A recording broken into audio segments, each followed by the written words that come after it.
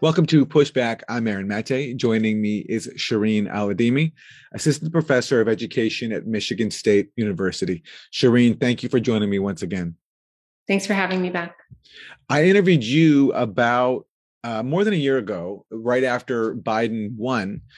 And the question was Biden going to end the war in Yemen that he helped start while serving under Obama? And the answer so far, more than a year later, is a resounding no. Let me ask you first just to respond to the latest massacre in the northern town of Sada. The death toll at this point has been increased to more than 90 people, hitting a detention facility. What do we know about what happened? We know that it was another airstrike on a prison. This is not the first time the Saudi-led coalition has attacked a prison or a migrant detention center. Sada is a northern province that borders Saudi Arabia, so they've actually gotten the worst airstrikes out of any other province. It's where the Houthis originate as well, and so they've basically pummeled that province and continue to these massacres in that area, whether we hear about it in the news or not. In this particular attack, there was a fragment that was, Raytheon bomb fragment that was found in the rubble. There are just horrendous pictures and videos coming out of that. People, literally just body parts and people trying to identify individual human beings through that. So it's just an atrocious attack that is significant in the sense that it highlights how much the war has escalated in the last few months. And this came shortly after the Saudi-led coalition knocked out the internet to virtually the entire country. Can you talk about what happened there and what's it been like for you of late trying to speak to relatives and friends that you have there? So the internet has been our lifeline to our family and our loved ones in Yemen. On Twitter, I created my Twitter account the day the war began so that I can hear from Yemenis on the ground telling us what's been happening in Yemen, what's happening around them. And they've been doing that, even at sometimes it feels like nobody's been listening or paying attention, or few people have. But, anytime there's an airstrike, they let us know what's happening. They come online, they say, this is where the airstrike is happening. Here's how we're feeling. Here's what we're going through. And the attack that occurred last Thursday on in the province of Hadid, in the city of Hadida, where I actually have a lot of family members. And it was actually across the street from a family member's apartment. And this telecommunication center was targeted. There were some employees who passed away, who were killed. And then there were 3 children playing in a nearby soccer field who were also killed in the attack. And it disabled the country's internet for 4 days, 4 entire days. NetBlocks is a group that was tracking this. And it just shows zero activity, because what's happening in Yemen is that it's basically a state-owned monopoly, Tele Yemen. And so when that was targeted, it essentially wiped out all communication from Yemen. And it was really difficult to hear from family members. We had to go back the traditional way of, calling cards and trying to contact them through landlines and cell phones that way. I have a cousin who works for an aid agency, and he had access to a satellite phone. And so we were getting updates eventually from that source. But it was really difficult to hear from other family members. It took a couple of days before we could verify that everybody was okay. And is most of the internet back available now? Yeah, it seems like it was structural damage, and they were able to repair it, and it seems to be back right now. As of yesterday, they seem to be back online.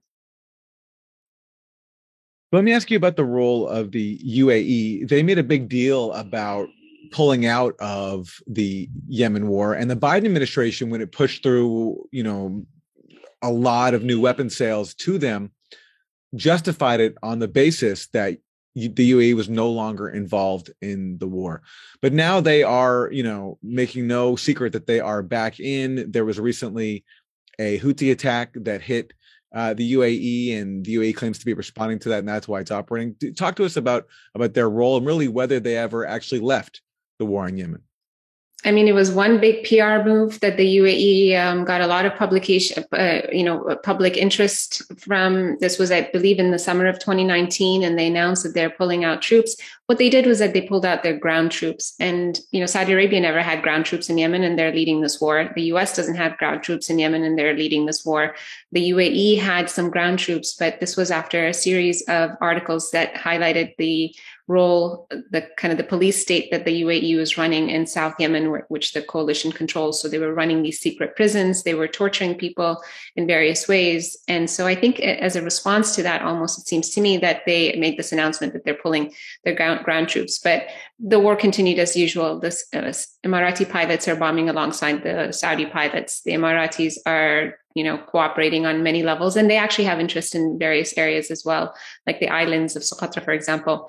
They've all but annexed this island and other Yemeni islands. So they've had a much more interesting role than the Saudis in Yemen, much more nefarious role than just bombing.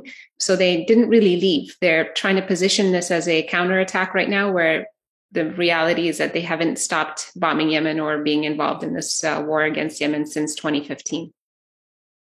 So Biden was very clear when he ran. He promised to treat Saudi Arabia as a pariah state. He talked about ending U.S. support for the Saudi-led war on Yemen. And I would make it very clear, we were not going to, in fact, sell more weapons to them. We were going to, in fact, make them pay the price and make them, in fact, the pariah that they are. There's very little social redeeming value in the present government in Saudi Arabia. And I would also, as pointed out, I would end the subsidies that we have, end the sale of material to the Saudis, who they're going in and murdering children and they're murdering innocent people. And so they have to be held accountable. What has been his record since coming into office? What has he done? So about a year ago, February 4th, he made this first foreign policy announcement, and it was about the war in Yemen. And he reiterated what he said on the campaign trail, with one exception. And I was listening very closely because, of course, people were celebrating. And, this matters to probably me and Yemeni Americans more than most, because there are real consequences on the ground for our loved ones. And he made this interesting distinction for the first time to say that we're ending offensive operations in Yemen. This war has to end. And to underscore our commitment, we are ending all American support for offensive operations in the war in Yemen, including relevant arms sales. At the same time, Saudi Arabia faces missile attacks, UAV strikes, and other threats from Iranian-supplied forces in multiple countries. We're going to continue to support and help Saudi Arabia defend its sovereignty and its territorial integrity and its people. And I co-wrote an article in These Times with Sarah Lazar at the time, kind of highlighting where is this coming from? Where is this language coming from? And what could it mean? Could it mean a rebranding of this war, which is what you and I talked about more than a year ago? Biden could just come in and rebrand this war and continue business as usual, because all US presidents have had very positive relationships with Saudi Arabia, even when they seem to criticize them. So Obama, for example, was much more critical of Saudi Arabia than Bush was, but he was very willing to support them in this war in Yemen. So when it comes to their defense strategies and waging wars in that region, they tend to be allies. And I was worried that Biden would be no different. And so far, he's proven to be no different than the Trump administration and the Obama administration, with the exception that he seems to have convinced a lot of people that he's ending the war, that he has stopped, weapon sales. He hasn't. There were moments where he paused weapon sales and then renewed them. He said that he stopped intelligence sharing, but he's only really sharing intelligence for defensive purposes. Again, defending whom from what? The Houthis have no capabilities compared to Saudi Arabia. And, the loss of civilian life is just not comparable when you look at how many hundreds of thousands of Yemeni civilians have already been killed. So this commitment to supporting Saudi Arabia's goals and the US's own goals in Yemen we continue to see that with Biden. Just to put some numbers on this, last year, the Biden administration pushed for approval of $23 billion in new weapon sales to the UAE. And just a few months ago in November, pushed through a $650 million weapons deal for Saudi Arabia for mostly air-to-air missiles. And Biden said that these were defensive missiles. Yeah. Again, defending from whom?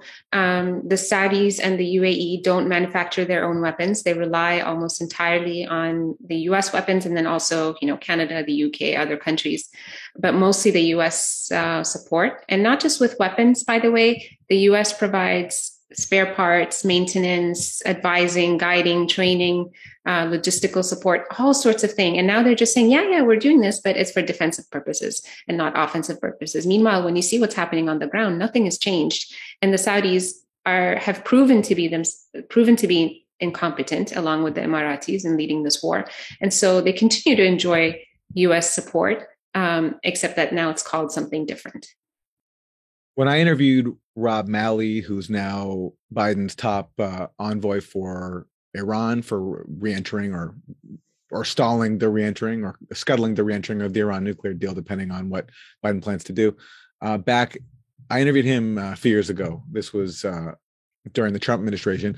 Malley justified or explained the Obama's decision to back the Saudi-led war on Yemen by saying that the Obama administration was worried about losing Saudi support for the Iran nuclear deal. But we did suspect the war could go on for a very long time at great human cost.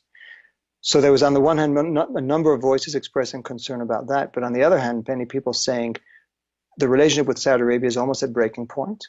They believe we betrayed their trust for a number of reasons, but the Iran deal, or the negotiations over the Iran deal, was one of them. We needed to protect that deal and make sure that we could get it done, because if we didn't have a deal, there was a risk of a war with Iran. And so I think the decision was made in the end by President Obama to say, we're going to support parts of this war, which is to say we will support Saudi Arabia as it's defending its national sovereignty, its territorial integrity. So we'll continue to help them in that respect, but we're not going to participate in the war against the Houthis. We're not going to be helping them directly wage that war. I think, as you already suggested in what you said, that was a distinction that was pretty hard to maintain in practice. If you support the Saudi Arabia by providing them with weapons, by refueling their aircraft, which they then use in whatever way they use, or if you sit with them, as we did, to try to tell them here are areas that you shouldn't bomb because of humanitarian considerations, you become complicit, by necessity. And we did get more involved because we continued to refuel their airplanes. We continued to sell them, large arms sales, which was done partly because we needed to protect that relationship, and partly because there was a view, well, they are being threatened by this non-state actor supported by Iran on their southern border that had toppled the legitimate government. But the more this lasted, the more number of us, I would say, and obviously the president himself, but others as well, were having concerns about, what are we getting involved in here? And you just described the situation. It is the worst humanitarian situation currently confronting the world. So it's not an episode I'm particularly proud of, and I think we have to learn from it. The U.S. needed Saudi Arabia's support for the Iran nuclear deal, which is an odd way to speak about a client state that is totally reliant on the U.S. for so many different things, that somehow the U.S. needed to convince Saudi Arabia, and the trade-off was authorizing this massive war in Yemen. What they also say, and this was said to for an article in the New Yorker once, is that the reason Obama also gave a green light and became involved is because with their involvement, they could help reduce civilian casualties. Yeah, that's been the biggest. It's such a joke. They created the world's worst humanitarian crisis. And how on earth did they prevent any casualties when there seemed to be no red lines to what they would target? A coalition that could target a school bus, knowing that it's a school bus full of children going on a field trip and killing them all, along with, people around in the market where the school bus was traveling through. A coalition who targets a school bus has no red lines. And that's what they've shown over and over and over in Yemen under Obama, Trump, and now Biden. I sat in a meeting when Biden was trying to get Yemeni American votes before the election. And I was in an online meeting, November of 2020. And it was with one of his security advisors. And he said the same thing about Iran, that this person had been advising Obama as well. And they said that, well, we had the Iran deal and the Saudis were very unhappy about the Iran deal. And so we felt like we can give them this support to, essentially destroy an entire country, Yemen, because they felt upset that we excluded them and we passed this Iran deal. Think about how nefarious this is. Think about how criminal this is, to wage war illegally, unconstitutionally, immorally on an entire country because you feel like you want to placate your allies. I think the other thing that narrative does is it obfuscates the role of the United States in that region. The U.S. is just as interested in suppressing the Houthis as the Saudis are. Yemen has an interesting and important strategic location with controlling Bab el-Mandeb Strait. Yemen has been the target and the focus of much of the war on terror, with drone bombings happening before this war even began. And so they have this interest in maintaining a puppet government as they had in previous decades. And the Houthis have made it known that they will not be a puppet government to either Saudi Arabia or the United States. And so it's very important for these countries to assert their dominance in that region, which is why they're really continuing to wage this despite all of what we've seen transpire with the famine and everything else. So Biden has continued backing the war in Yemen, just under a new name, calling it defensive, not offensive. What about Congress? Because under Congress, there was some momentum for a bit, passing measures to limit Trump's support for the Saudi-led war in Yemen. How has Congress been under Biden? Disappointing, in a word. On January 25th, 2021, so just over a year ago, we had a global rally. And in that rally, and the rally was coming together where people were saying no to war in Yemen and no to Western complicity in the war in Yemen. And Congressman Ro Khanna kind of mentioned that he would continue pushing for a war powers resolution along with Bernie Sanders in the Senate, just as they did when this was under Trump's presidency. And it feels like they seem to have given up and taken Biden for his word when he made the announcement a week later that he's ending offensive operations in Yemen. And it's been very difficult to build interest. There was an NDAA that kind of sponsored to try to prevent weapon sales to the coalition back in the summer, in the fall.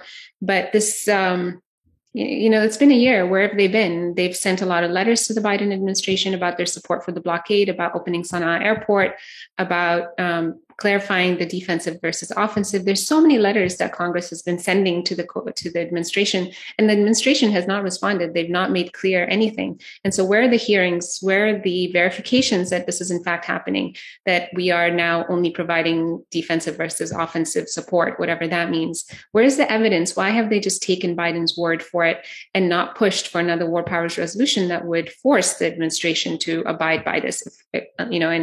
And if it gets vetoed, of course, it looks terrible for the guy who said that he's ending the worst humanitarian crisis on earth. And so it's been disappointing, but we are trying to continue to build support. There has been interest from some members of Congress, and I hope that we continue to push them to do their job, to be held accountable, hold the president accountable, because if they're not doing that, then they too are complicit in the war crimes that are happening in Yemen. Democratic Senator Chris Murphy of Connecticut, who is known as a critic of the Saudi war, he was one of the senators who voted to approve that weapons deal we discussed earlier, that's $650 million in new air-to-air missiles for Saudi Arabia, which Chris Murphy described as, just like Biden, defensive weapons. Yeah, he did. And Chris Murphy is unique in that he was one of very few, if not the only Democrat under Obama willing to push back against this war. Back in 2015, when no Democrat was talking about this, he partnered with Rand Paul at the time, and they tried to get support for a weapons bill that would have ended U.S. support, U.S. weapons to Saudi Arabia. So for him to then turn around after all of these years and then co-sponsoring the war powers resolution and to say, yeah, well, it's defensive and not offensive, it's just hypocritical, it's criminal. He is complicit in war crimes now by virtue of approving this weapon sales, knowing fully well that it's going to be used on Yemenis. I mean, where else are the Saudis? Why else are the Saudis buying it? They're not stockpiling. They've been using our weapons for the past 7 years. For Chris Murphy to then come on Twitter and to say that this attack is not proportional to what? That they've been carrying out this asymmetrical warfare in Yemen, genocide, really, trying to blockade the entire country and starve them to death. And you expect them to use these weapons responsibly, whatever that means. So I think it's been very disappointing. I've called him out on Twitter, but it's just, and Mehdi Hassan called him out in his interview with him not too long ago. But it just kind of highlights what we're working against here. It feels like it was a bit easier. It feels like it was much easier to work with Congress on this issue when it was Trump's war, because, of course, everything Trump did was awful. But where is that, where is that fire now that Biden is president, because Yemenis are still dying. They're still being starved to death. They're still getting bombed, and it's just business as usual. Well, I'm someone who argued that there was a greater chance of Biden ending the U.S. support for the Saudi-led war in Yemen than there would be if Trump were to be reelected. But so far, I think I've been shown to be wrong, as Biden basically just continues the war with a kinder, gentler face.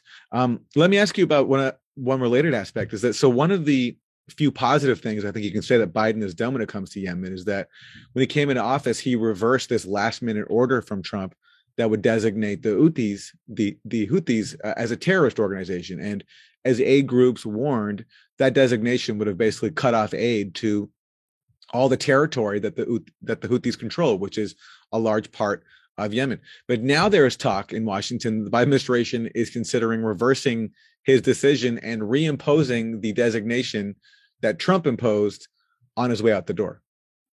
This designation would be absolutely catastrophic for the people of Yemen and would literally spell out the starving of millions and millions of people. Many are already starving. This would just ensure that they will all die and that more will starve. And I wish I'm being, extreme here and exaggerating. I'm not. And it's because while the Houthis control a smaller portion of Yemen, if you see it on the map, about 70 to 80% of the population lives there. And so it's the most populous area. And once you designate them, they are the de facto government of Yemen, in northern Yemen, whether we like them or not, whether people like them or not. That is the reality on the ground. They are the de facto government. And when you designate them as a terrorist group, then aid organizations aren't going to be able to operate in those regions. Those of us sending money back home are not going to be able to do that because banks won't work in those regions. And so people are left without salaries because of the war, because, the Hadi government switched the central bank to the south and then refused to pay people in the north their salaries. So government workers have not been receiving salaries.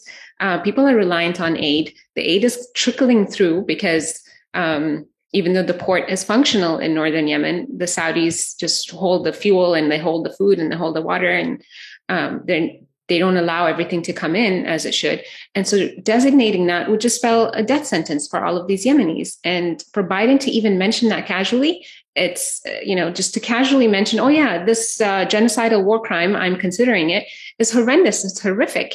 And to think that he's just using this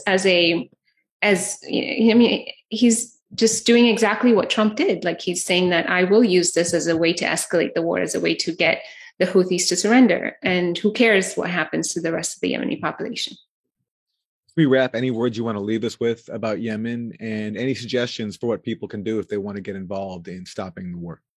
I mean, it's absolutely still a US-led war in Yemen, and we can't forget that, no matter what the headlines say, no matter what CNN or MSNBC, when they do choose to cover this issue, no matter what they say, this is a US-sponsored war. This war cannot continue in Yemen without the participation of the United States. And we really have to push our representative in Congress and to hold them accountable and to really be explicit about what their inaction means for Yemenis. Inaction means that people are starving to death. There's a website called Every 75 Seconds, every7.org or .com. Every 75 seconds, a child is dying in Yemen because they're being starved. A child under the age of 5, by the way, so older children are dying as well, because they're being starved to death. And we continue to support this genocide against the Yemeni people. So I think we really have to understand our responsibility, not just feel pity for what's going on, but to think of it as our responsibility to end this war and to show up in town halls and to question our lawmakers and to send letters and to write op-eds and to really question Biden's support and not let him off the hook and not let Congress off the hook.